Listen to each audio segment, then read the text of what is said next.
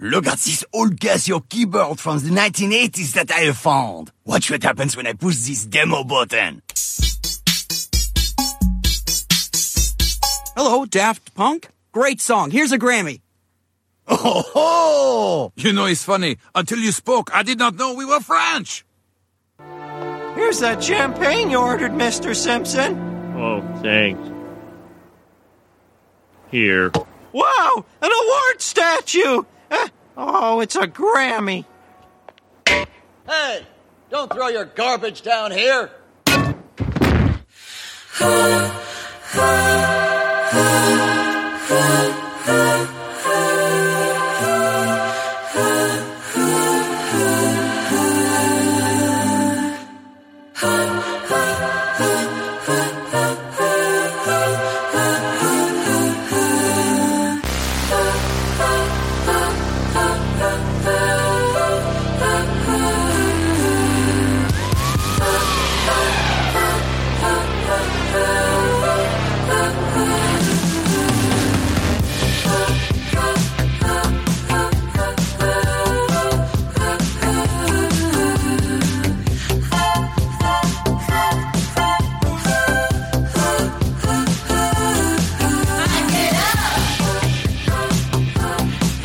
Gets me down.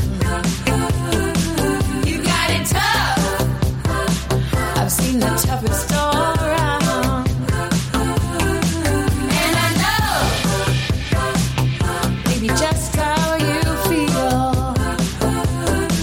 You gotta roll with the punches to get to what's real. Oh, can't you see me standing here? I got my back against the record machine.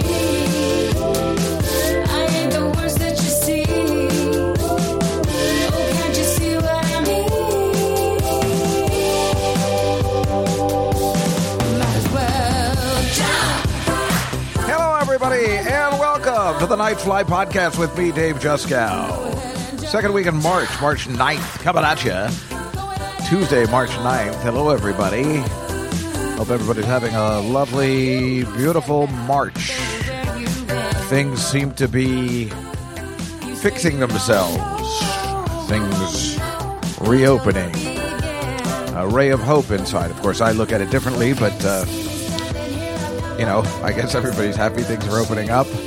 More to come on that later, but I guess there is hope in sight for everybody who's been stuck and cooped up and all that nonsense. I guess if you're living in New York and LA, it seems like the rest of the country's already opened up, so I don't know what to think about it. But anyway, here we are together again, recording on a beautiful Saturday morning in New York City, coming out Tuesday, March 9th, when my guests tonight on the Comedy Cellar Show will be Cypher Sounds and Rachel Feinstein.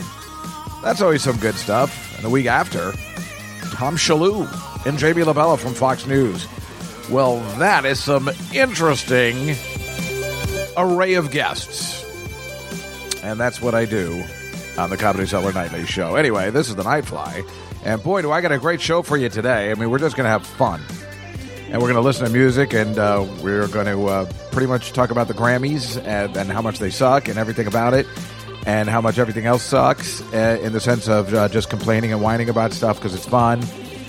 You know, like this ridiculous Dr. Seuss thing that they're banning and all this nonsense. And you get to that. Well, why don't we just get to it right now? Hello, everybody, and good morning, good afternoon, and good evening, as they say in the movie Truman. I was trying to think of it as I was thinking about it. Meanwhile, I did hear about, finally, the first car crash into one of those sheds, the dining sheds on 2nd Avenue. A car finally crashed. I mean, I've been waiting for this. I don't understand. You know, you're going to put dining sheds on the streets of Manhattan. I can't believe this is the first one I heard of. I mean, maybe it's not big news. This is the first one I've heard of. People were injured. Of course they were injured. Because some idiot car ran into a thing because it's on, you know, the people are eating in the streets on 2nd Avenue. You know, in the car lanes. So what's supposed to happen? You know, sooner or later. But the fact that this only happened a year later, at least that I heard about, is a miracle anyway. But I was waiting. And when I saw it, I'm like, finally. I mean, I feel bad for the people because I think there were kids involved, which is awful. But I mean, the whole thing is so stupid anyway, and it's so beautiful what's happening to Andrew Cuomo. But I will say this, because really I do feel he had something to do with not reopening and stuff like that. But anyway, obviously he's up to something shady. This is the governor of New York we're talking about. And I've been on his case for quite a while, even before any of this happened. You know, I don't care for him very much. But I don't think he should be impeached or resign. I think he finishes out his term, and that's how we do it. That's the way I like to do it. I didn't want Trump to be impeached, and just, finish out the term. Finish out the term. And then, of course, when he wouldn't finish out the term, in a sense, and not leave, then I got very, very distressed. But I think Cuomo, although, what he's done is bad, and then with the girls and all that stuff, I just think he should still be able to stay in office. I don't think anything he did is impeachable. Or that he actually needs to resign. I'm sorry. He didn't rape anybody yet. Did he proposition some girls? I guess he's single.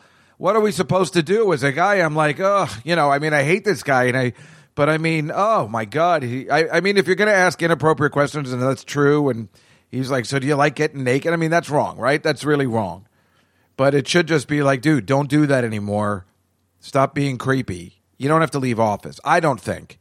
And again, ladies, if you want all this to stop, please go after organized religion instead of these politicians who aren't Harvey Weinsteins and Bill Cosby's yet.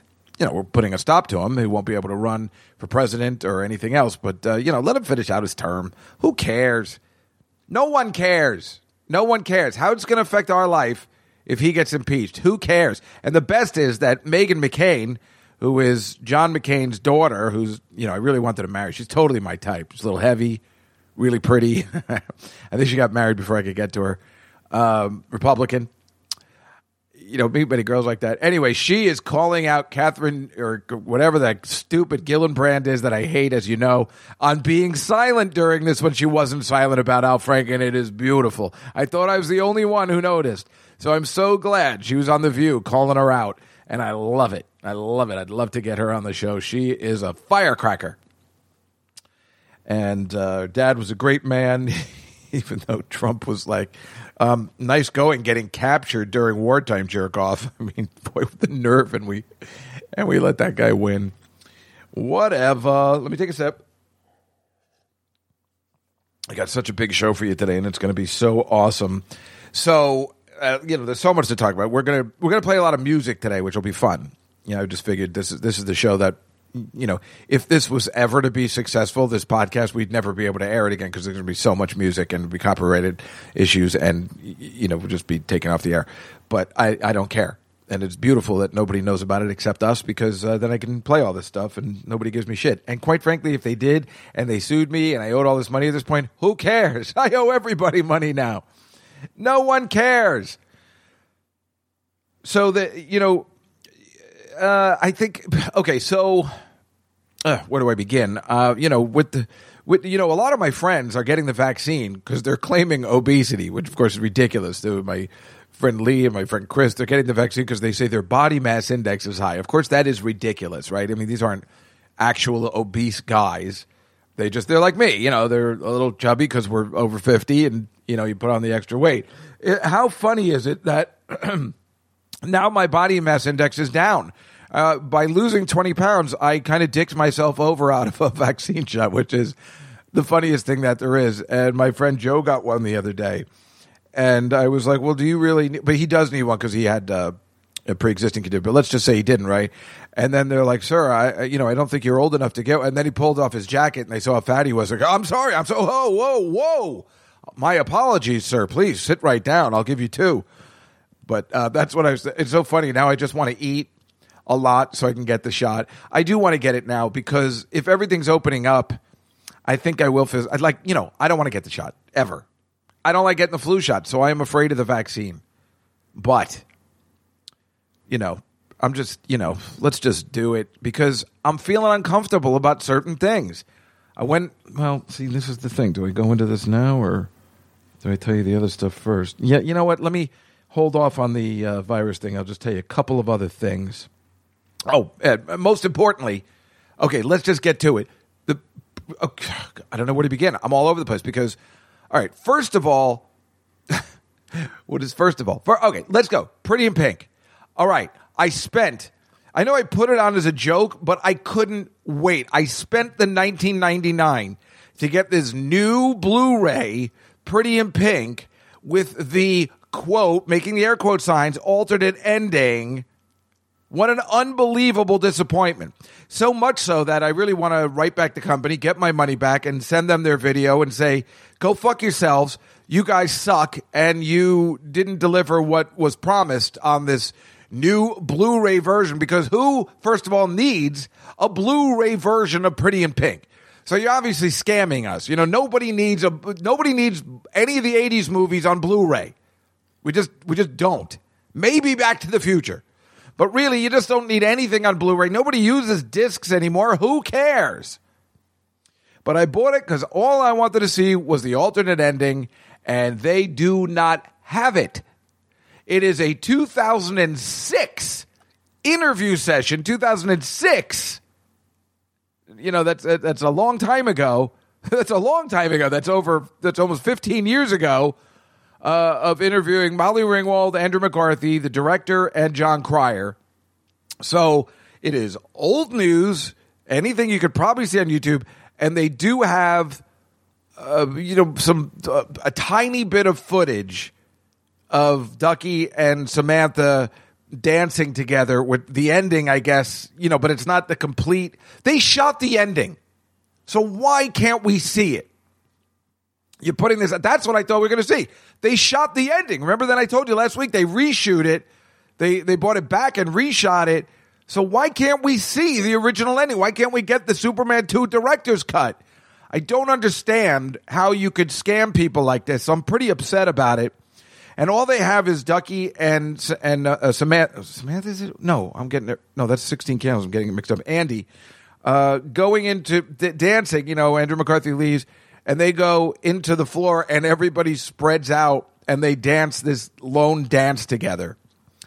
And it's stupid. I thought they kiss, and it's go. But the funny thing is, when they were talking about it, and Molly Ringwald, the worst actress of all time, was saying, this doesn't work. I told Howard Deutsch, this is not working.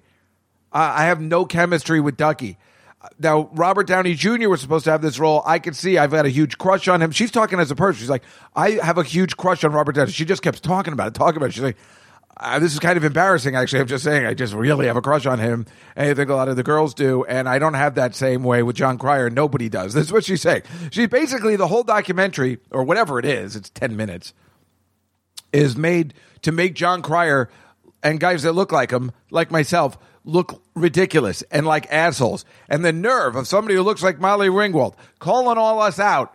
What an asshole. You suck even more. I stopped watching Riverdale because she's on it, and she really is an awful, awful actress. And I don't care that she was in all these 80 movies. I never want to see her again. Anyway, she calls it out, and it's just kind of funny because no offense to John Cryer, but it's like really mean. But that is the thing. If Robert Downey Jr., and you think about it, if Robert Downey Jr. was there, you could see her with him. But yes, it doesn't work. There's no chemistry. The audience clearly noticed it. She noticed it. She told the director, she's like, this is the ending you want to go with?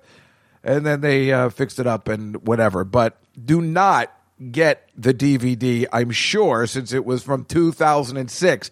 You can find it online. I thought we were going to get the full-on ending. The only thing that was good about this is that when they're talking, my favorite thing, which I believe you can see in, is it How to Lose a Guy in 10 Days? Or with the one with the guy that's dead who played the Joker, or whatever teen movie that is, and with Julia Stiles. I think they have an ending where they have the outtakes, and when you see everybody dancing without music, it always makes me giggle. It's the best. Remember, when you're in a scene and they're not playing the music back, everybody has to pretend there's music going on. So that's what you do get to see in this Pretty in Pink DVD. But it's not worth even spending the pittance of $19.99 on it, because it's just not worth it. It's just not worth it. Now there's another thing in it that I haven't seen, where I guess the director's talking. I don't know whether it's a commentary or something, but I'll check it out because I spent the money. I had to update my Xbox for it. I had to update my Blu-ray player. I had to update all this stuff before. I couldn't wait. I got the thing and I put it immediately in the machine. I mean, obviously I was dying. I've never purchased a DVD online besides The City on the Edge of Forever, which is the best Star Trek episode ever made, because they didn't have streaming back then when I got it. You know, like, who's buying DVDs anymore? So, in fact, the people that manufacture it must have like, really? Somebody wants the DVD? Did they say how old he was? So, boy, I feel completely duped, and it was bad news, and do not waste your time. Just do not waste your time. Oh, it was so disheartening. I really thought we were going to get to see, you know, like in Superman 2, brand new footage in a brand new movie, you know, with Lois figuring out that he is Clark. I mean, all this stuff that we've heard about, and then you actually saw it, and it was acted and filmed, and music was put in. I mean, it exists. Why can't I see it? Why can't we see the Eric Stoltz footage of Back to the Future at this point? Why can't we see it? All right, that one, all right, we can, all right. That one, you can get, you know, if you're Robert Zemeckis, like, no, I don't want to show that. But meanwhile, 30 years later, or whatever it is, it's over 30 years at this point, you can't just, who cares? You're making a little extra money. I know you don't need any money, but what about your kids? You know, let them pay all the profits that they get, or go give it to a charity. Give it to, you know, people who are working for the Red Cross. You know, I'm putting this Eric Stoltz thing out. I don't, you know, it's not fair to anybody. I don't like it. It's bad for Eric Stoltz. Or maybe it's not. Because it's basically saying how much you suck or whatever. Also, well, that'll never happen. There's Michael Keaton footage in the Purple Rose of Cairo, Woody Allen. I mean, this is the kind of stuff we all want to see. It's all been enough time. I don't know. I guess we're going to have to wait for somebody to die to see it. And I just hope I live long enough. And this was one of those things. God damn it. All right, let's move on. Enough of that 2 weeks of Pretty in Pink. Not, meanwhile, who am I kidding? I'm talking three weeks of Family Affair now. That's what I'm talking about. I can't even believe it. Family Affair. I'm still completely obsessed. Stupid Family Affair. I can't. I'm telling you, it's like the Good Witch thing. It's one of those things where it is just basically, just a relaxation tape. And when I get home, I'm like, and I just need something to watch really quick that doesn't bother me. Meanwhile, you know, it is getting on my nerves and making me sad at some point. It's a very sad show. But so last week I was watching one, and this window washer comes down, and it's so creepy now, you know. And this has happened to me 100 times. I'm sitting there watching TV, the window washers come down, but we don't talk to them. I don't know them. But in this show, the window washer comes down, and they don't wave. They don't notice him. He opens the kids' bedroom window. He's washing it. He stops, opens it by himself, and then says, "Hi, kids." And then they're like, "Oh, hi, Mr. Such and Such." And then he helps them with their homework. Oh, my God. It would be completely creepy if it wasn't the guy that voices this. Oh, yes. Time for my stoutness exercise. Up, down, up. No. Just resting and thinking and humming to myself. Say, Rabbit, how would it be if as soon as we're out of sight of this old pit, we just try to find it again? I mean, so when you hear that guy's voice, I'm like, wait a minute. I know that voice. I mean, that guy's been in like countless Disney. He was like the John Benjamin of his time, I think, because he only had one voice and everybody wanted it. He was the John Benjamin of his day. What's his name? Sterling Holloway. And he comes through the window and he goes, "Hi, kids," in the Winnie the Pooh voice. And then he helps them with their homework. And the premise is that he's been helping them with this new math they're having trouble with, and he's just giving them completely wrong answers because he's a goddamn window washer, and he's not. See, it would be in this day and age, it would have been a much better version if he was like black or some sort of minority group, and he was a math genius, but he could only get a window washing gig because he was. There's a lot of prejudice in the world. Now that's a much better premise. But this guy's an idiot, and he's a window washer, and he's giving them all the wrong answers until Brian Keith finds out that this man has been coming through the children's window. It was unbelievable. It's sitting. You're getting so uncomfortable, and you have to keep telling yourself, "This is family fare. It's the '60s. It is nothing of what anyone who's watching right now would be thinking is going to happen. He's not going to molest them. This isn't a Different Strokes episode with Gordon Jump. It's all going to end fine. Relax," because that's how messed up it is in your head, because that's what, how are we not thinking that? I mean, that's every TV show since the 80s with the special episodes that we've ever known. So it's just so funny. He just keeps stopping and opening the windows himself. Like he doesn't knock on it and the kids don't open it. He opens it. He never comes inside, but he sits on the thing on this, in the high rise, and he just takes the notebooks. He goes, "Okay, so 6 plus 6 is it's the new math." It was very horrible and enjoyable at the same time. Meanwhile, there was another episode with this legendary actress named Myrna Loy, who was absolutely horrible, and it was like making me uncomfortable. She was playing a housemate like the butler, Sebastian Cabot, the Mr. French, and she was horrible at her job, and he was trying to help her, but she was being such a bitch about it. It was just making you angry if you think about those kind of things in television, as I do. So that one didn't make me. Myrna Loy. I look up all these actors. I'm like, where are they now? It's just so funny. Are they dead? Or do they do stuff after? Is that who that was? I'm completely, me. I'm fascinated. Meanwhile, I am totally enjoying that. Afterwards, I'm like, what? I'll watch A Family Affair. It's making me relax. You would think, even though after I'm talking about this, you're like, is it really making you relax? I guess that's my kind of relaxation, that it gives me something to think about other than the coronavirus, which, of course, is the most important thing. Now, the main thing today, which I've been waiting, and it came out yesterday, is coming to America. So Coming to America 2, we're talking about, it came out yesterday on Amazon Prime. I cannot wait. I was maybe hoping to watch it with some other people, but I mean, who am I kidding with? I cannot wait. I must see it. And I think after I record this and me and Elon do our Billy Joel thing, I think I'm going to sit down and watch it. Maybe even if it's because I want to save it up. I might watch it in half-hour increments. That's what I did with Tom and Jerry. Remember I told you I was going to watch that stupid Tom and Jerry because it's out, right? So I'm watching. I'm like, I'll watch a half hour at a time. And I really like that Chloe Morris Grace, whatever her name is. I liked her when she was a little kid. I knew she was going to grow up hot. I know, it sounds horrible, but she did. And, so it's really bad. But the beginning was awful. And you just get mad at Jerry because Jerry's an asshole. It's not Tom's fault. It's Jerry. He's an asshole. He's an instigator. He's a troublemaker. I never remember that from the cartoon series. But anyway, I like it because the cartoon characters aren't called cartoon characters. They're just regular people. And there's a bunch of cartoon pets and animals that are just treated like regular stuff, and I like that. So I cannot recommend it, but it was an enjoyable movie to watch after I did this, and then into the next day on Sunday. I'm like, let me finish it. Colin Jost is in it, who I really can't stand, and whatever.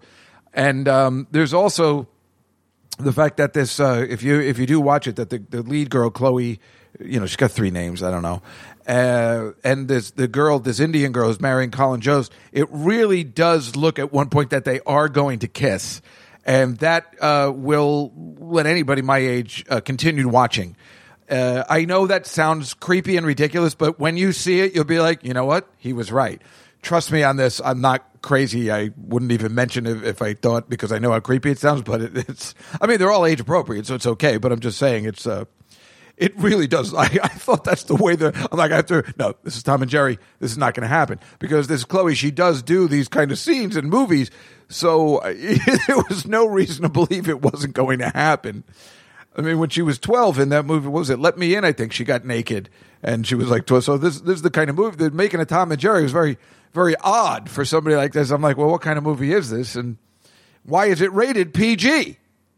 Why was it rated PG? So anyway, if you do watch it, you'll see what I mean. And again, if you're watching these increments, it's not bad. The first half is bad, or the first third was bad. Then it kind of picked up a little bit in a way. And then, the ending was stupid. But I did not hate it. And again, it's super fun to watch a movie that just came out that Dave Juskow can watch a movie that just came out and be hip with, hey, have you seen the new movie? It's very exciting. So I'm very excited about Coming to America today. I mean, Arsenio was on Howard talking about it and stuff, and I am thrilled and cannot wait. And again, that guy Johnny Oleski from the New York Post did not like it, but he's not of the appropriate age. Maybe it has something to do with him being gay. Who knows? I have gotten words from other friends who love the first one, who are around my age or into that kind of comedy, and they seem to really like it. So I'm just going to say it's going to be great, and I'm looking forward to it. On the flip side of that, you know how I always, usually, when things are normal, I'm a member of SAG, Screen Actors Guild, and I always get the movies in advance. While I was downstairs getting my coffee this morning, before doing the podcast, I got 3 DVDs in the mail today of, the movies. This is my favorite time of the year. I get the movies. I get to see them. This is awful. Da 5 Bloods, not interested. Ma Rainey's Black Bottom and The Trial of the Chicago 7. Man, this is a shitty year for the Oscars. It's so shitty. And the stupid Golden Globes that were the other night, it's so shitty. The selection of movies and the categories and everything that came out. Really, The Invisible Man should win Best Picture. That's the best movie I've seen all year. That everybody should have to give their awards back. It's a shitty year. They should never have the Oscars or Golden Globes or any of this stuff. It should just be canceled. All these movies are bad. I'm not interested in any of them. I don't think you are either. You probably never even heard of any of these. And they're just, who cares? I was looking on the site because I voted. And I'm telling you again, folks, there's no way everybody's seen these movies. And people just vote. And that's how things happen. People just vote for the names. And that's exactly what I did. I'm going to level with you because, first of all, the movies weren't available. I mean, maybe they're available on Netflix, but they're all awful. Not interested in watching them. I don't want to see shit like this when I'm locked up in a house. Unfortunately, it's just a bad year. And until they bring out the James Bond movie, I'm just not interested in anything. And so I was looking at the movies that I could possibly watch before I voted, and I'm like, I'm not interested in seeing any of these. I mean, even in years where it's bad, and last year we were like Parasite. I can't wait to see this. You get word of mouth. I haven't heard anybody talk about any of these 3 movies. Maybe that Chicago one, but I just don't give a shit. The only reason I would ever want to see that movie is that Sacha Baron Cohen is in it, and he is the fucking shit. It's just really bad. And also, the Golden Globes was Sunday. Couldn't care less to not watch it. It was my pleasure to not watch it. And it got horrible ratings because these people are so stupid. We got to do the award ceremony. This happened after September 11th, too. I mean, my God, you and your goddamn award ceremonies. It's awful. And so the one thing I found out, which was funny, is that Gillian Anderson had won. I'm like, well, what'd she win for? And I found out she won as The Crown. And I'm like, who is she in The Crown? I am watching The Crown. I'm on episode 9 of the 4th season of The Crown. Remember, I was very excited because it was the Princess Diana years and Margaret Thatcher. And I thought that'd be interesting. Apparently, this is how good this Gillian Anderson is, and she needs to be celebrated. She is Margaret Thatcher. I didn't even know. I didn't know who was playing her. I never checked. I'm just like, wow, what an unbelievable performance. I'm just watching her. I'm not even thinking about it. I was like, I wonder who that is. I didn't even care. I was just like, I don't. And I look everything up. For some reason, that I wasn't looking that up. It was such an interesting performance. It was Gillian Anderson from the goddamn X-Files. And oh my God, if anybody, this is the kind of shit we're talking about. When you see a performance like this, let's say you don't even like her performance, but the acting choice and the performance, it just makes you say, wow, what an actress. And that's the kind of shit I'm talking about. When you win a Golden Globe like that or something like that, oh man, it's all worthwhile. But if you're going to nominate Kelly Kuko in the same category, who I love, as this unbelievably talented actress who keeps her mouth shut and just does the X-Files, you don't hear anything about her, and then all of a sudden shows up in this unbelievable, perfect British accent or whatever she's doing performance. Wow. You know, it's such a game changer. That's what all you want to see is the Anthony Hopkins, the really good person, not just the celebrity or the person that somebody likes. And then you see this crap that Jennifer Aniston's in the same goddamn category. You gotta be kidding me. I mean, I don't know if you guys are watching, but this is a hell of a performance by this woman. The girl from the X-Files. I mean, go figure. I had no idea it was her. It's perfect. She's brilliant in it. I mean, they're all really good on The Crown, really. That girl, I think, who played Princess Diana is she got one too. She's terrific. I mean, really, they're obviously good. You know, they're British, and this is what they do. And I guess I'm okay with it because I think they're British. Gillian Anderson's a mix, so we'll let it go. But you know how angry I get when the British people are playing the Americans. Only because if we're going to do this cancel culture and all this shit, then we got to call out the British people playing Americans when there's clearly American actors, I'm sitting right here, who would love to have a part in a movie, but I'm getting passed up by somebody who's using a fake accent. I'm just saying, I never had a problem with it before, but if you're going to start calling people out and you're not going to let this guy voice a beloved character on Family Guy who's playing a black guy, go fuck yourself. Then you're goddamn two-faced. Thank you. That all being said, with the cancel culture, you probably heard there are these Dr. Seuss books that they're canceling out now. 6 Dr. Seuss books. Something out of Mulberry Street, all this stuff, because I don't even know what the reasoning is. I mean, obviously, there's some slang words and stuff. If you saw my show last week with Jim Norton and Jim Florentine, I was pointing out some of the stuff that this, Dr. Seuss used to do political cartoons during the war, and he made Japanese people look like assholes, because I don't know why. Because we were at war with them? So if he's saying he's making Japanese people look like dicks, and he wrote these books maybe in the 40s because maybe his dad or somebody he knew died in the war by a Japanese guy that we were fighting at the time, everybody really go fuck yourselves again. People seem to forget. They bombed our country. They did it before it was cool. Before September 11th, the Japanese, who are now our close friends. We love the Japanese. I love Japanese. I love sushi. I love Japanese people. I got no problems with them. But Jesus Christ, my grandfather was in World War II. Do you think he'd be he was a kind man, so it was okay. But do you think somebody like that would be upset that you're like, wait, are you telling me now you're friends with the Japanese? What the hell am I fighting for? That's what I'm saying. It's like, obviously we're not friends with the North Koreans. We're not friends with the North Vietnamese. But, well, I don't know. Are we now at this point? I don't know. But, what's the point of war if we're going to be friendly with everybody in 20 years? Weren't we at war with Italy, too? Why? Well, I don't know. Weren't they not an ally in World War II? Or was that World War I? Something. It keeps going back and forth, so you don't know who to be angry at. Well, that's why I'm so angry at Disney with the Pearl Harbor. They're like, well, we don't want to show the Japanese people in a bad light. What? The Japanese people were our enemies. They bombed our country. We were at war with them. They killed a lot of our grandparents or great-grandparents or whatever it is. My God. Get your priorities straight, you dumb fucks. Whew. Very angry again. This is supposed to be a fun podcast. What are we doing? All right, well, let's get down to the fun then. Unfortunately, it starts off in a bad way, but this guy just died today. I heard about it. You remember this wonderful guy, Tony Hendren, I think his name is, from Spinal Tap. I've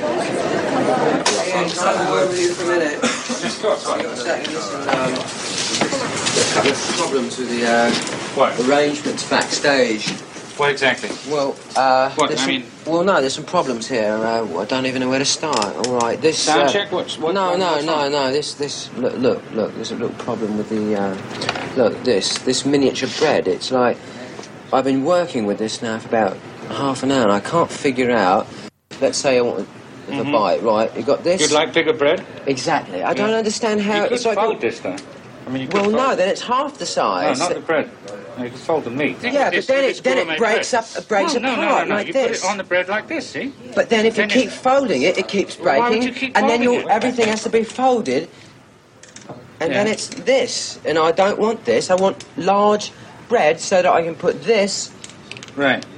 So then it's like this. Yeah. But this doesn't work because then it's all because it hangs out like that. Look. Yeah. Would you be holding No, this? I wouldn't want to eat. I wouldn't want to put it in my mouth. All right. Hey, exhibit, you're right. exhibit You're A, and then right, we move you're on right. to this. Look. Who's in here? No one. And then in here, there's a little guy. Look. Yeah. So it's a complete catastrophe. No, you're right, Nigel. But I mean, calm I don't. down. Calm down. Look, it's no big deal. I'm Look, sorry. It's a joke. You know, It's really. It's just some I know. crack at university. You know. Yeah, I mean, right, it's I a really. joke. It's all I a- don't want it to affect your performance. It's not right? going to affect my All right. performance. Don't That's worry the most about it. All important, right. okay? Just hate it. Really, it Well, does it won't disturb happen me. again. But I It's rise above disgusting. it. I'm a professional, You're right? That's my favorite line, where he says, I don't want it to affect your performance. Yeah, the guy who played the manager, who was terrific in that movie, he just died. I think he was 79.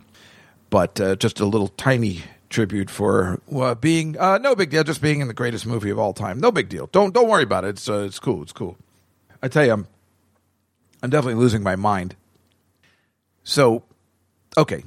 So Wednesday, I have plans to go out with this lovely girl. You know, she's like, when are we going out? When are we going? Oh my God, it's the same thing as the receptionist. When are you going to take me out? But no, this time we've already fooled around, and there's no way she can get me fired from anything, I don't think. Who knows? Anyway, we were supposed to go out for drinks and dinner on Wednesday. You know, Wednesdays. I love going out on Wednesdays. I make plan on Wednesdays. This Wednesday, I'm going out. I'm going to Wolfgang's. Very excited about it. Wednesdays, I always go to the bar, and then sometimes I go to dinner. Maybe I'll stop by the Comedy Cellar, whatever it is, right? So I make plans with this girl at 6 o'clock. Now, okay, so through memo, I had also found out that they're opening these. You could apply for $20 to close off a street here in New York City, Queens, Brooklyn, wherever you are, Manhattan, and do a show. So I called up Noam, the owner of the cellar, and Liz, and I said, do you want to do this? He goes, yeah, let's do it. What do you got to do? And I'm like, I think you got to do this. So I think on Monday, March 1st, you sign up and you try and get the streets all, and it was going to get like 4 or 5, 6 dates so we could do shows outside. And I told Liz and you do this, and she goes, well, do you think that'll be cost effective? I said, I don't know. I'll figure it out. I'll figure out all the details with chairs and a riser and speakers and all that kind of stuff. I'll figure it all out, but let's just sign up for them because they might go really quickly because it only costs $20. So let's invest the $20. I'll Venmo you. Well, you know, she slacked on Monday, and then Tuesday she said, I'm going to do it today. I'm like, that's fine. Cool. Everybody's into it. And then on Wednesday, they announce that the comedy clubs can reopen to 35%. And then she's like, yeah, the clubs are opening. Let's just forget it. So this is the news I get around 3 o'clock on Wednesday. And now I see that the governor, meanwhile, because the governor's in trouble, is what I believe led to the opening of these small venues. I really believe there is a correlation between the two. So people are like, oh, maybe I better open them up now. I can't cripple New York anymore. I'm in trouble. That's what I think. But that's a conspiracy stuff, I guess. So when I was reading about it, I got very upset. As you know, the reopening is making me very uptight. I have been enjoying my little life. I see people on Wednesdays. I see my mother on Thursday, and that's where it ends. And then I just have this strange, very strange, but not unenjoyable lifestyle. I've told you, on Mondays I wake up, and sometimes I cook. You know, I did the meal prep this week. I do the cooking for the week. And then I go check out the stocks, or I do some writing, and I plan the show on Tuesday. And then on Tuesday I have the show, so I definitely see people. I mean, I'm talking to them through Zoom, but at least, you know, it's something to do, and I feel like I'm doing something creative. And then on Wednesday I go out. And then Thursday I go out and I see my mom. So then on Friday I get excited for Fridays because I'm like, oh, I don't have anything to do. Friday's another day I can just put everything together and relax a little bit, but I don't have to go out. And then Saturdays I've been enjoying getting up, recording the podcast, doing my little Billy Joel thing with Elon, and making dinner. Like or you know, making like a small meal, and then you know, ordering it on Sundays, and that's my week. And I cannot deny I have been enjoying this little bubble. And now that it is opening up, now it'll feel like you're not doing anything because your friends are all out doing stuff. So you have the fear of missing out again. So it's starting to make me panic, which is a little ridiculous, but I know you can also understand it. So that was number one, and I was getting very uptight about it. And then, because here's the other thing too.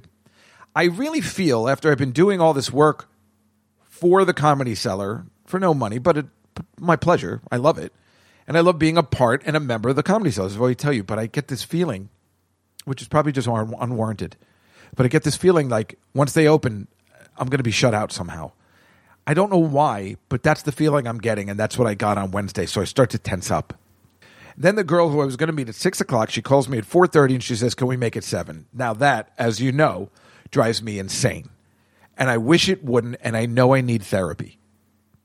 Because this, no other way to put it, but not getting my way, or, just things not going according to plan, and then breaking down and becoming suicidal is insane.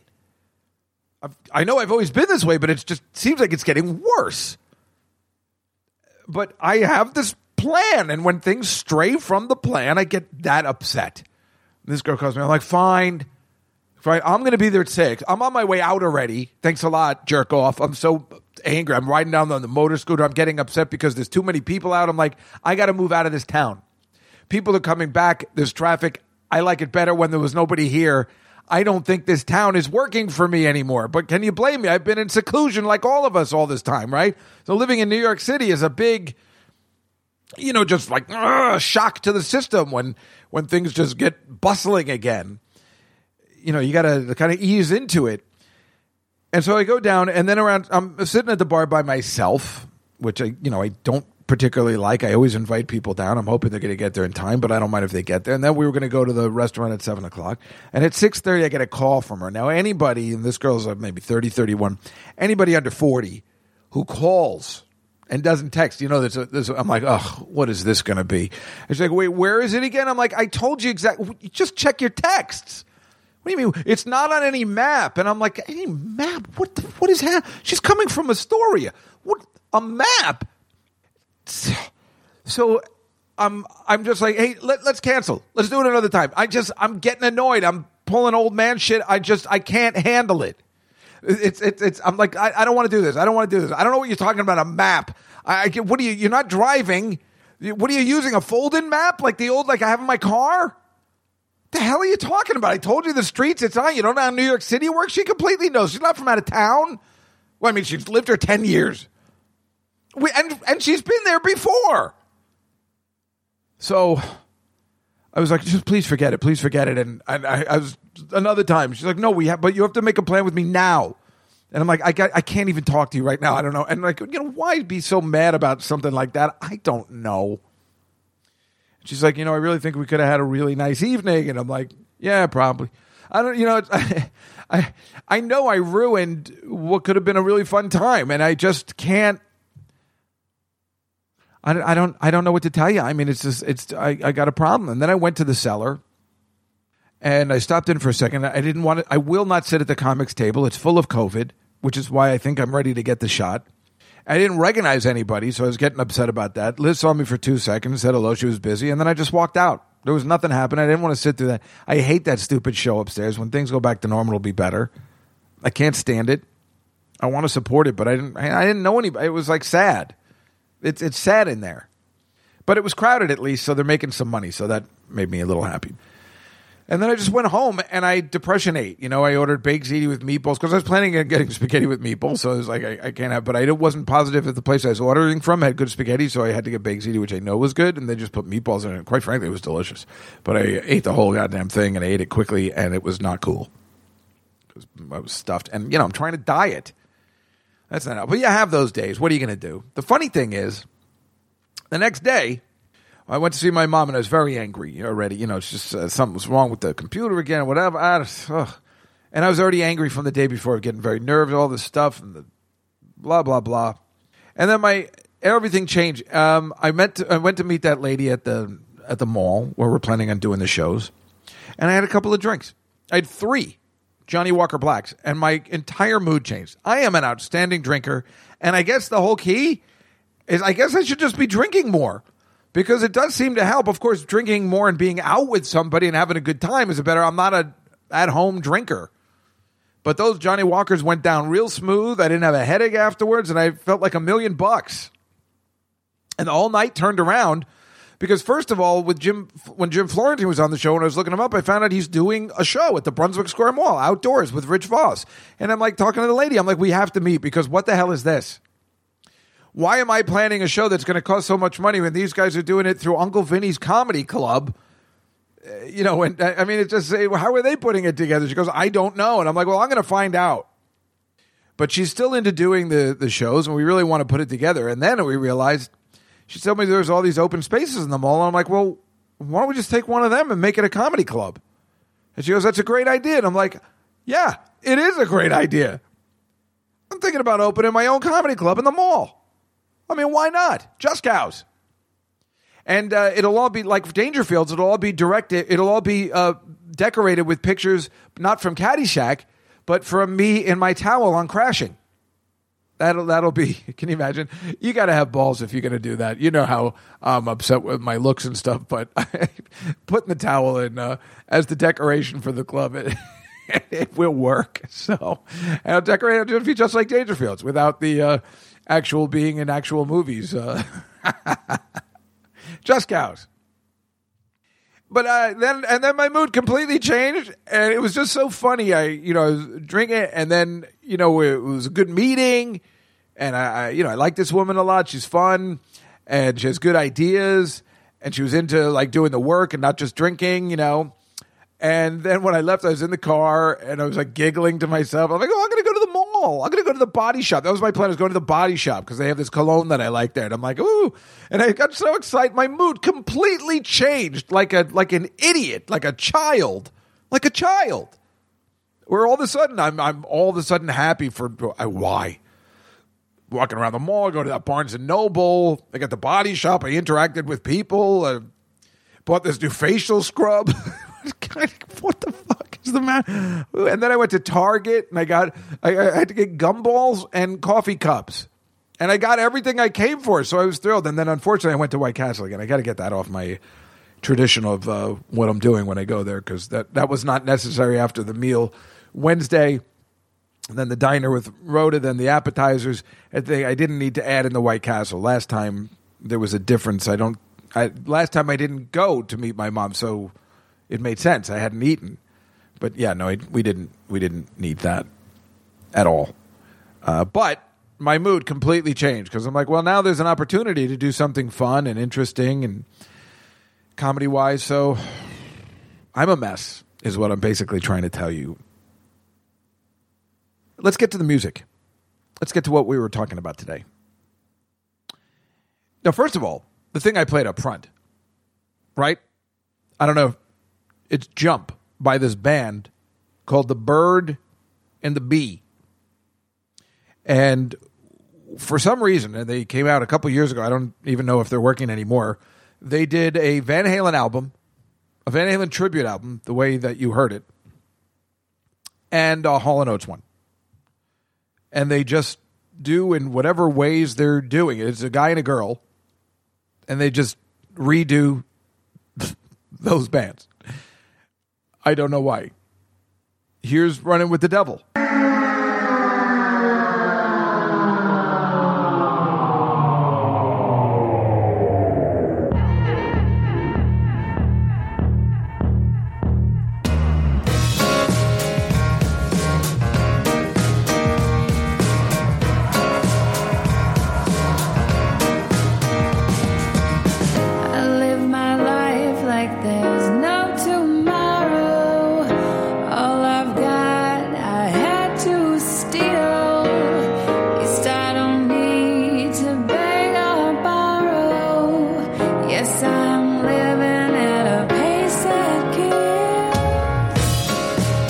It makes no sense, right? It's like, wait, how is this happening? What's going on? What am I missing here?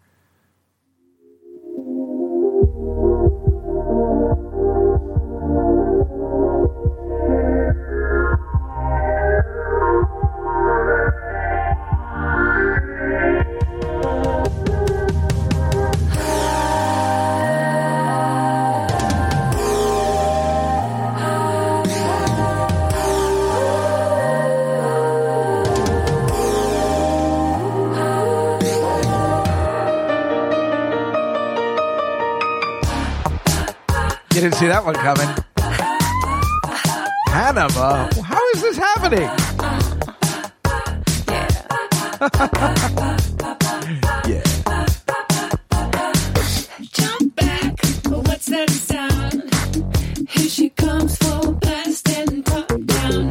Hot shoe, burning down the avenue.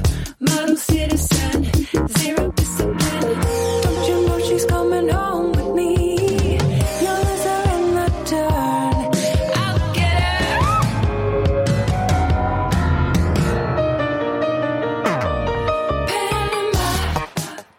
One of those things where it's like, it's not the worst thing I've ever heard. It's actually piquing my interest. But it's just so weird. It's out there, man, as Sammy would say. Out there.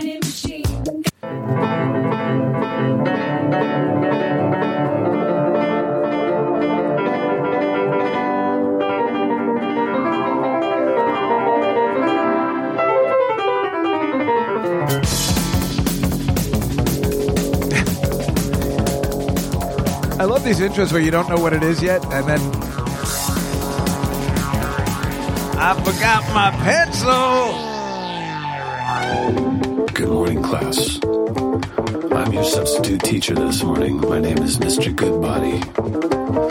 We'll be reviewing the text from Moby Dick. So please turn now to page 69.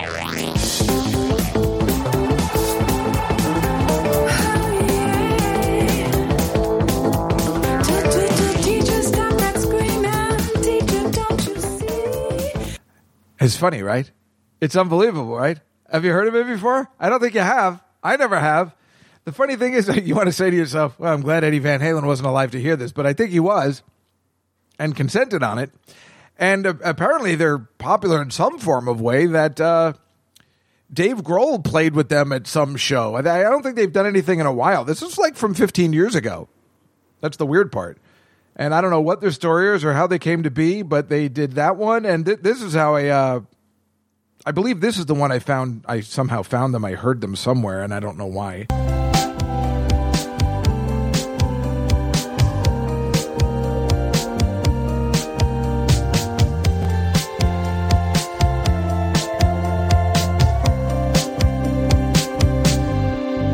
My friends wonder why I call you all the time. What can I say? I don't feel the need to give such secrets away. You think maybe I need help? No, See, this one makes more sense. That's why the Van Halen was hilarious. They're doing Hall & Oates. Makes sense. It's just... But the Van Halen's where you know they're, again with the Sam, they're out there, man. I'll tell you. And this sounds nice.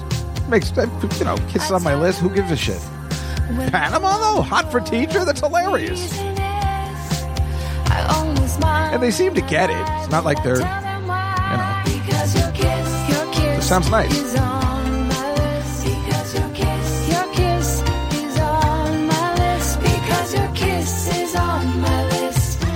The best things in life. What about this one?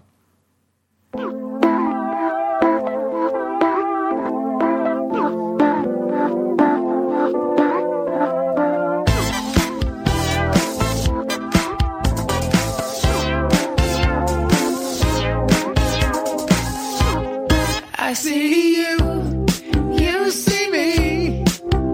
Watch you blowing the lines when you're making a scene. Oh, girl, you got to know what my head overlooks. The senses will show to my heart when it's watching for lies. You can. Yeah, right. This you can see like maybe just listening at your house or something. The Van Halen one, it's got to just that's. I couldn't listen to a whole album of that. And they also have Maneater, too. I know, I should have let you figure it out. I messed up.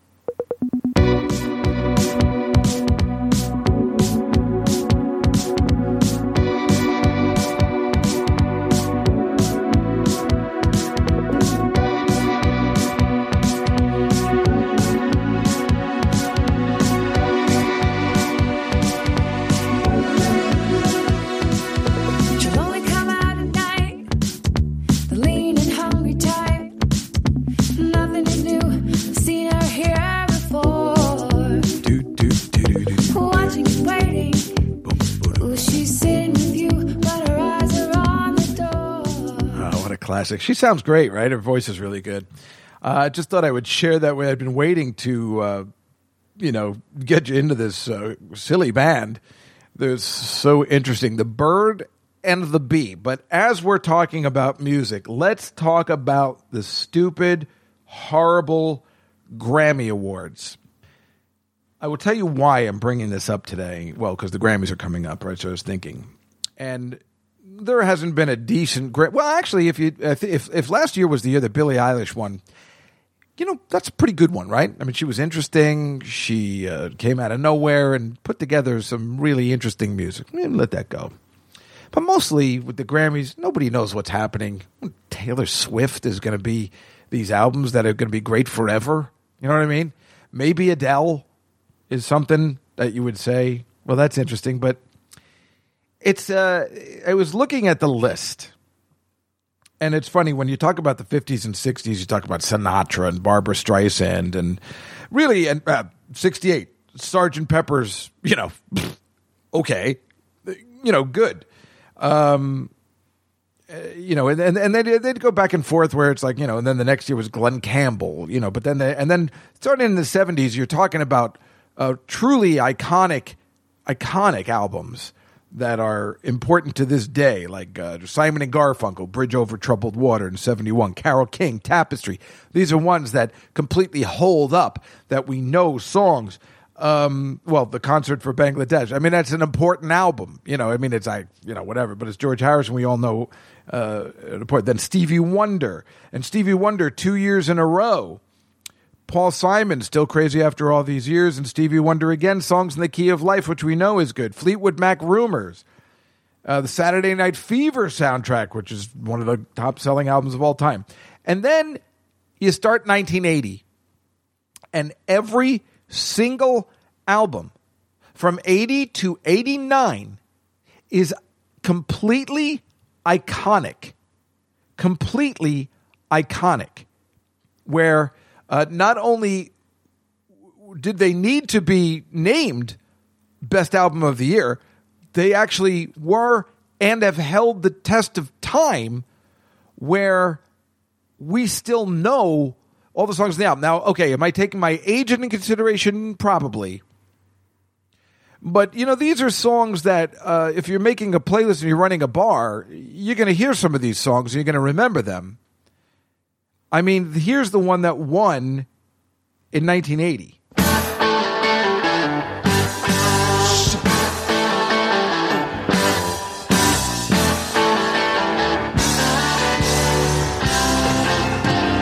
Well, you went uptown riding in your limousine with your fine Park Avenue clothes. You had the Dom Perignon in your hand and the spoon up your nose. And that album also had this.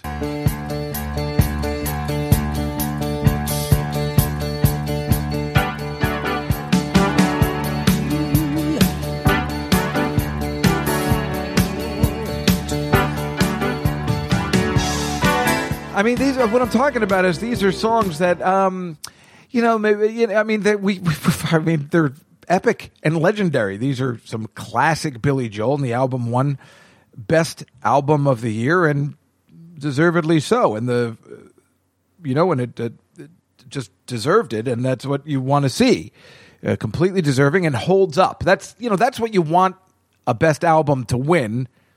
Something that holds up and says the test of time. In 1981, is as maybe gay as it may be, the fact of the matter is it's still a huge album, and often we play it on our podcast for different reasons.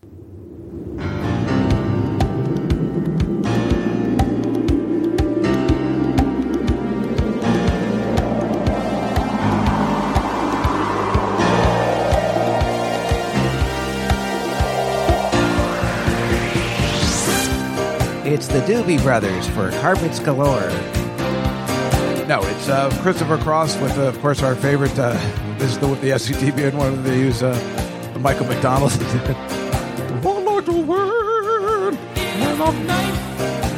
All right, we know it from that one, but no, let's face it, everybody knows this song, and I mean, even as slow and sad as this one is, I mean, everybody remembers this one. I mean, listen, it deserved Album of the Year. It had lots of hits. And you hear these songs on Yacht Rock all the time. I mean, it's old, but it's just deserving of Best Album. It was iconic at the time. And these songs, as maybe if you don't even like them, they hold up. And it beat Glass Houses by Billy Joel. You couldn't have gone wrong on that one. The Wall by Pink Floyd. Maybe that one should have won. Maybe. Yeah, no, maybe that one. Well, Dark Side of the Moon should have won. And then beat out Frank Sinatra and Barbra Streisand. Thank goodness, because back then they were actually doing iconic albums that you're going to remember for the rest of your life. And then in 82, you tell me if I'm crazy here. Our life together is so precious. Together we have grown. We have grown. Although our love is still special, let's take a chance and fly away somewhere alone. It's been too long since we took the time. No one's to blame. My no time flies so quickly.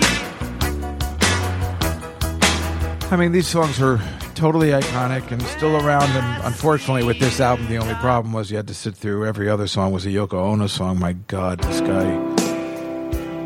My theory is that's why he probably got assassinated. I mean, that is a horrible thing to do to somebody. You have these awesome songs. People say I'm crazy. I mean, unbelievable songs that hold up. So much so. And then you got to listen to this. My magic power, so make a wish, and I'll let it come true for you. Tra-la-la-la-la, you're my favorite. What an asshole to do that. Was he doing that just because he hated people? I don't know. You got to question his, be a man.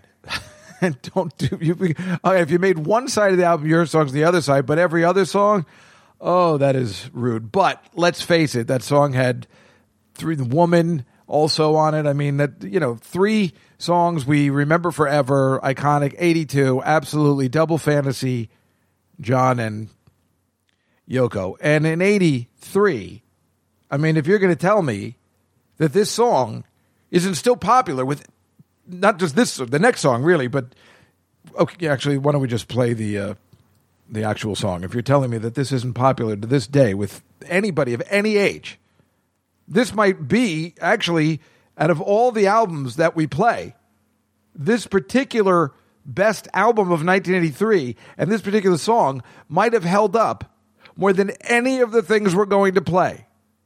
I don't know why. These people were never heard from again. But, damn.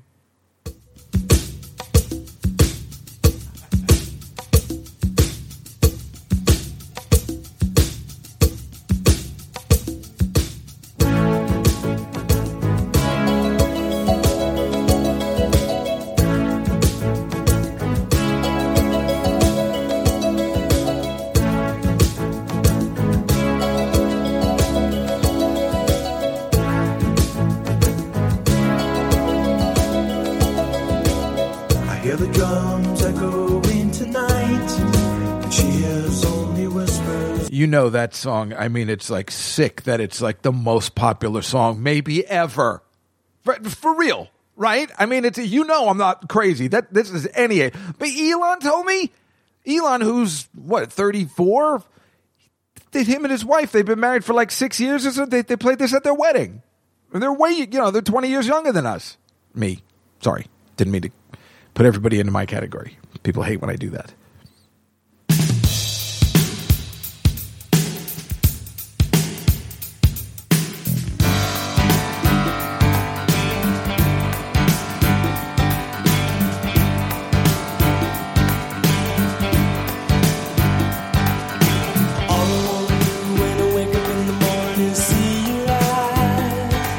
Rosanna, Rosanna.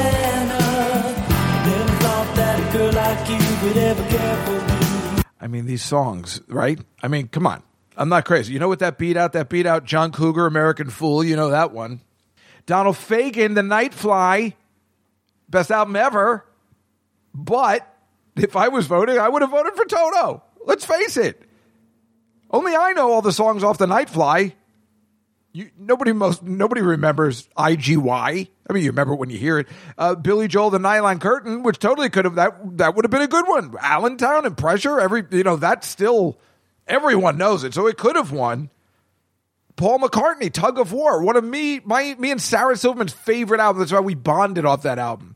But it's not an iconic Paul McCartney album. But, the Nylon Curtain, Billy Joel, you could say, I mean, if that won, you would have been like, yeah, why would it not? But Toto, with those two stupid songs, and especially Africa, seriously, maybe the greatest song ever. It's unbelievable. And in 1984, I mean, it's just, I mean,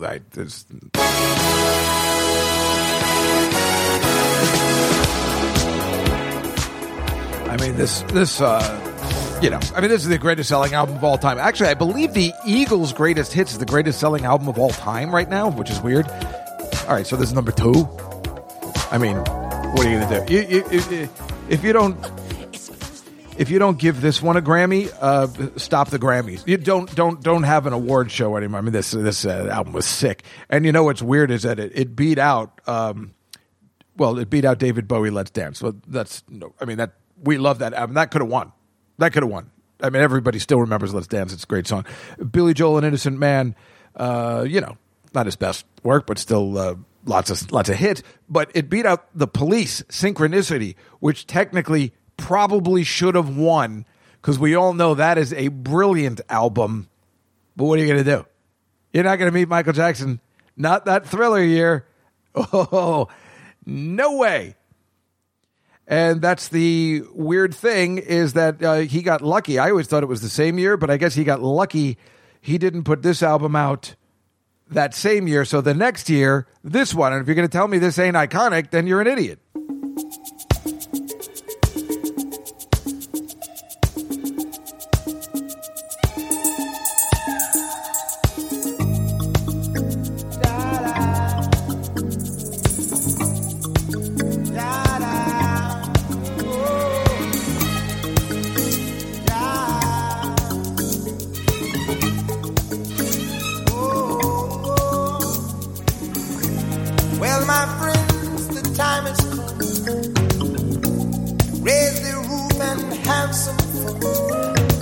That's nothing. What about this one? I mean, these were...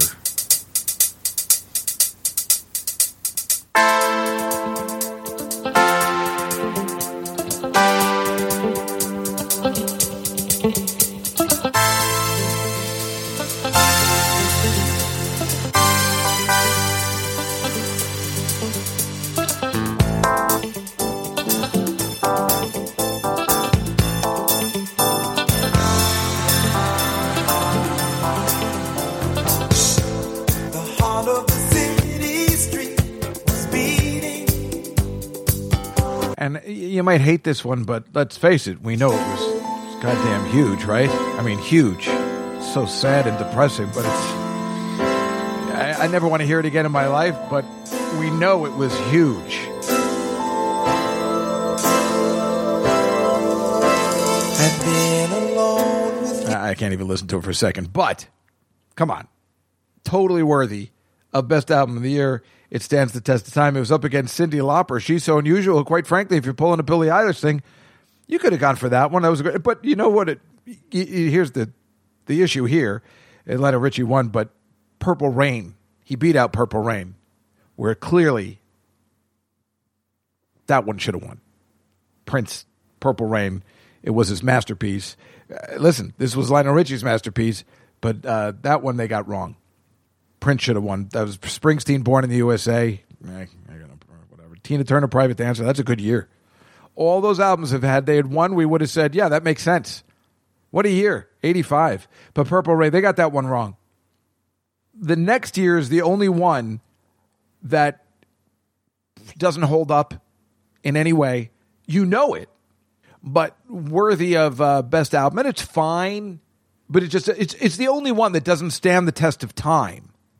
Where the other ones, we hear them all the time in bars, in restaurants, and you might hear this one, but it doesn't stand the test of time. They're not good songs anymore. They were overplayed at the time and ridiculous, but it doesn't. You know what I'm saying?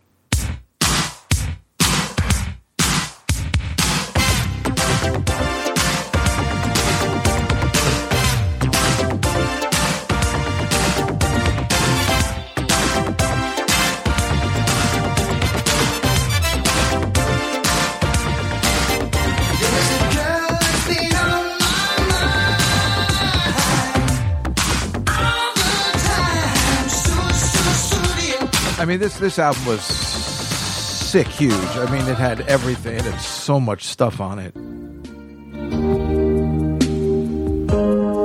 been trying for so long to let you know how I feel. And if I stumble, if I fall.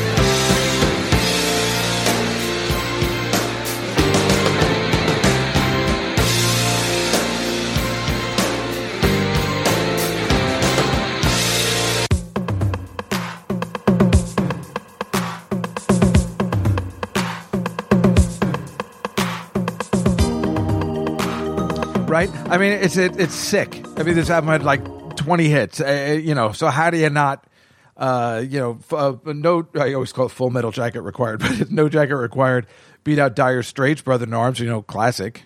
Whitney Houston, the original album, which totally could have won.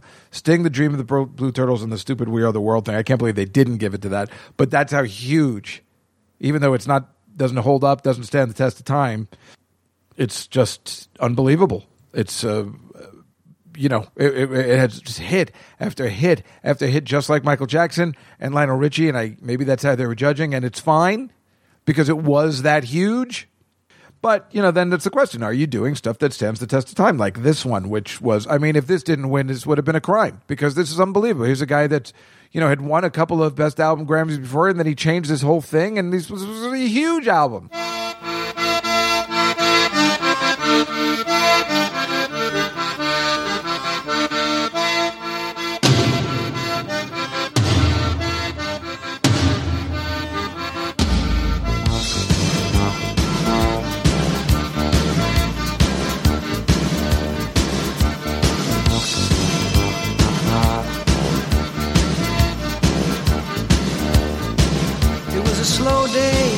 And the sun was beating on the soldiers by the side of the road. There was a bright...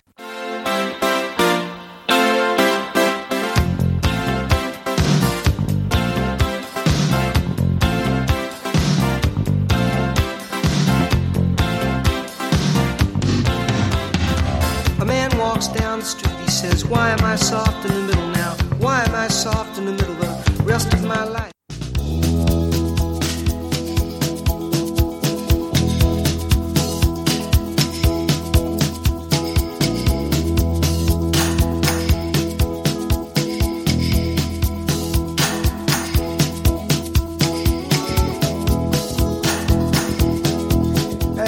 The fact is, if you have 3 songs, even 3, and there was even more than that, off an album of African tribal music, you deserve to win. If you got 3 hits and you made money off an album of African tribal music, you win the prize. And he did, and so he should. Meanwhile, that was up against Peter Gabriel's So, which we could have totally been here talking like, wow, that's tough one. That's how good this and it's Paul Simon too, but Peter Gabriel, which would have been fascinating. The Phil Collins won one year, Peter Gabriel won the next year. The split up of the Genesis guys, that would have been something else. Janet Jackson, Control, which we also could have said, damn, that could be the winner. Barbra Streisand, the Broadway album, you want to make fun? That was a huge album and a huge comeback for her. And Stevie Winwood, Back in the High Life, all those albums were still rather iconic, and you could have said, but Paul Simon, Grace, I mean, how do you not? I mean, listen, that's the one. Now, the next one is the one I hate the most. I can't stand it. I've never liked it. I don't care for them personally. But, again, when we're talking about these iconic albums that stand the test of time, this is definitely one of them.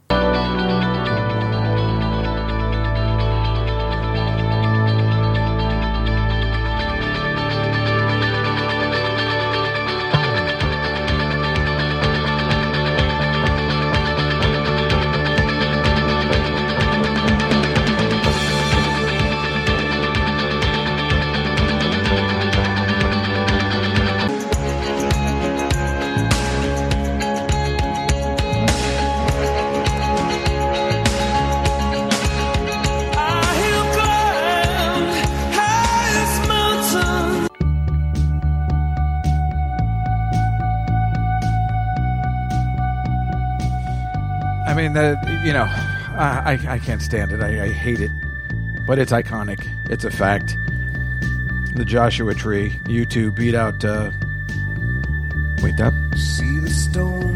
beat out the second Whitney Houston album, which was pretty good. Bad by Michael Jackson.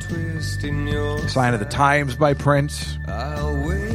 Prince got a raw deal during the Grammys while he was alive. Just absolutely hate it. But listen, if I said to you, what won that year, and you say, you're guessing, and you say the Joshua Tree, you're like, oh, right. And then in 1989, the last one of the decade, I'm totally in on this, and we know every song on the album.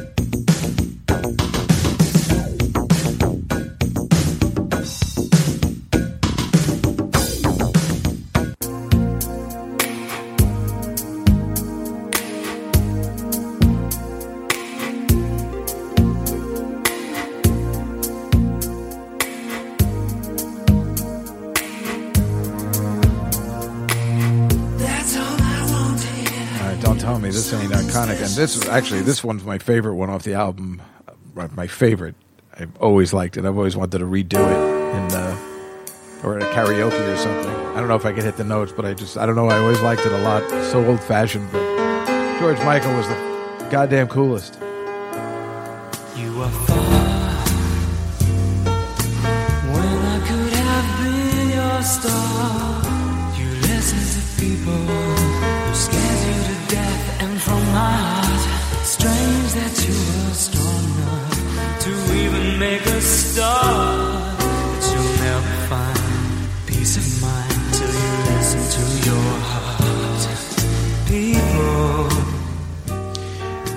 That's one of my favorite songs of all time, actually. He was such a talent. Him and Prince just dying prematurely in a way, every way. With the stress that was caused in their lives by the record companies and the record companies taking away the artistry of these people. It's absolutely awful. Anyway, so we just went through from 1980 to 1989, and every single song, 2 or 3 songs on every album we mentioned. And as the decade changed, everything went to shit.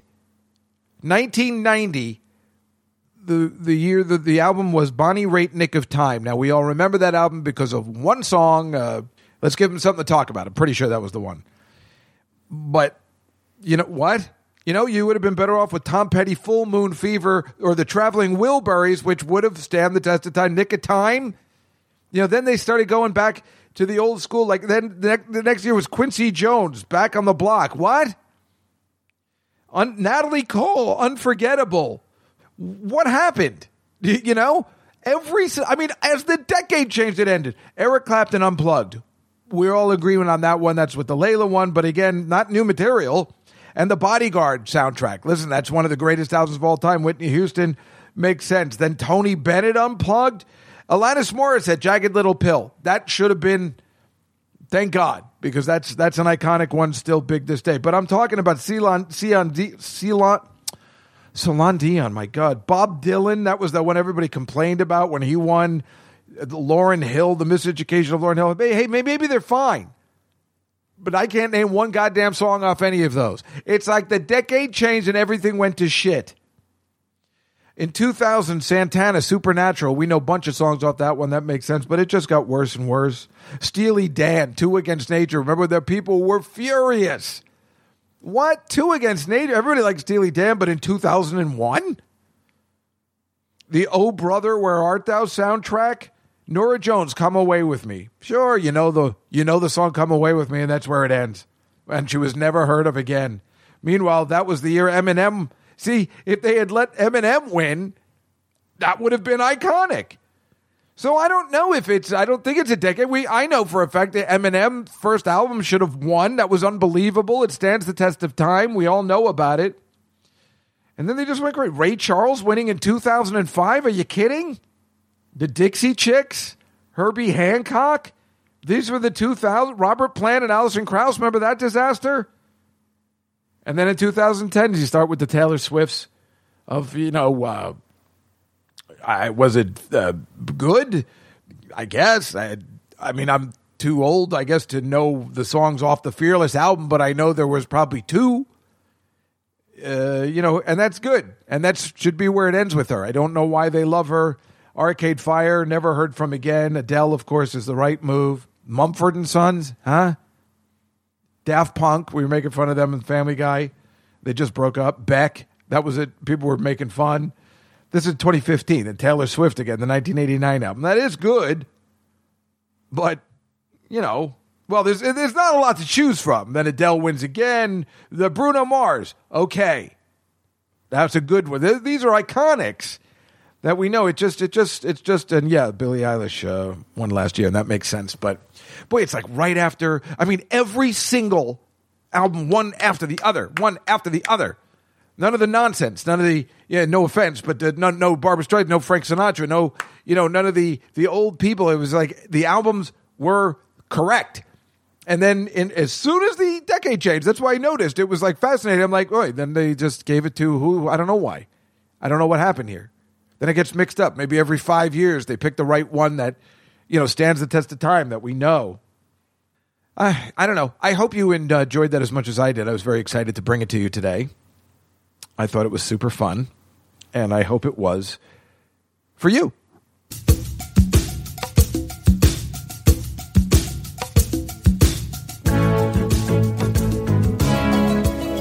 I guess that's our show for today. Again, I hope you had as good a time as I had bringing it to you. Oh, I'll tell you, I was watching The Godfather the other day, and there is a picture when Carlo beats up Connie, with the belt and everything, and she's smashing all the dishes out of the scene. When she picks up the phone, when Carlo's girlfriend calls, there's a picture of Marlon Brando on the thing. Her dad. There's a picture of her dad, but it's Marlon Brando, The Godfather, on the mantelpiece. And I'm like, I got to get that picture and put it on my piano, which is my mantelpiece, to quote, and see if anybody, and see how many girls I bring over here that think that's my dad.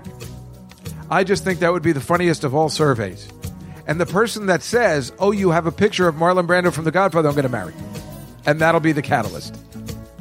What do you call that? What kind of test is that? I don't know, but that'll be it. Not the Brechtel test. The Brechtel test isn't that the one where you have to have two girls talking in a film and not about boys? Isn't that what that is? It's the complete opposite. But, yeah, we'll see. Who knows? I don't expect somebody in their 20s or 30s to know. It's okay. But if they do, then I'm all in. But wouldn't it be funny if they just come over and, is that your dad? Uh-huh. I'll just say yes. Yes, it is. He's actually, what did he do? He was a godfather. What does that entail? Well, it just means, I'm trying to think, what did Al Pacino tell Diane Keaton? It just means he helps people. I don't know, but boy, that would be something else. Oh, baby. Hey, remember, Thursday, me, Olga Neighbor, and the great, legendary Gilbert Gottfried at the Nowhere Comedy Club, Thursday night, March 11th. Join us if you'd like to.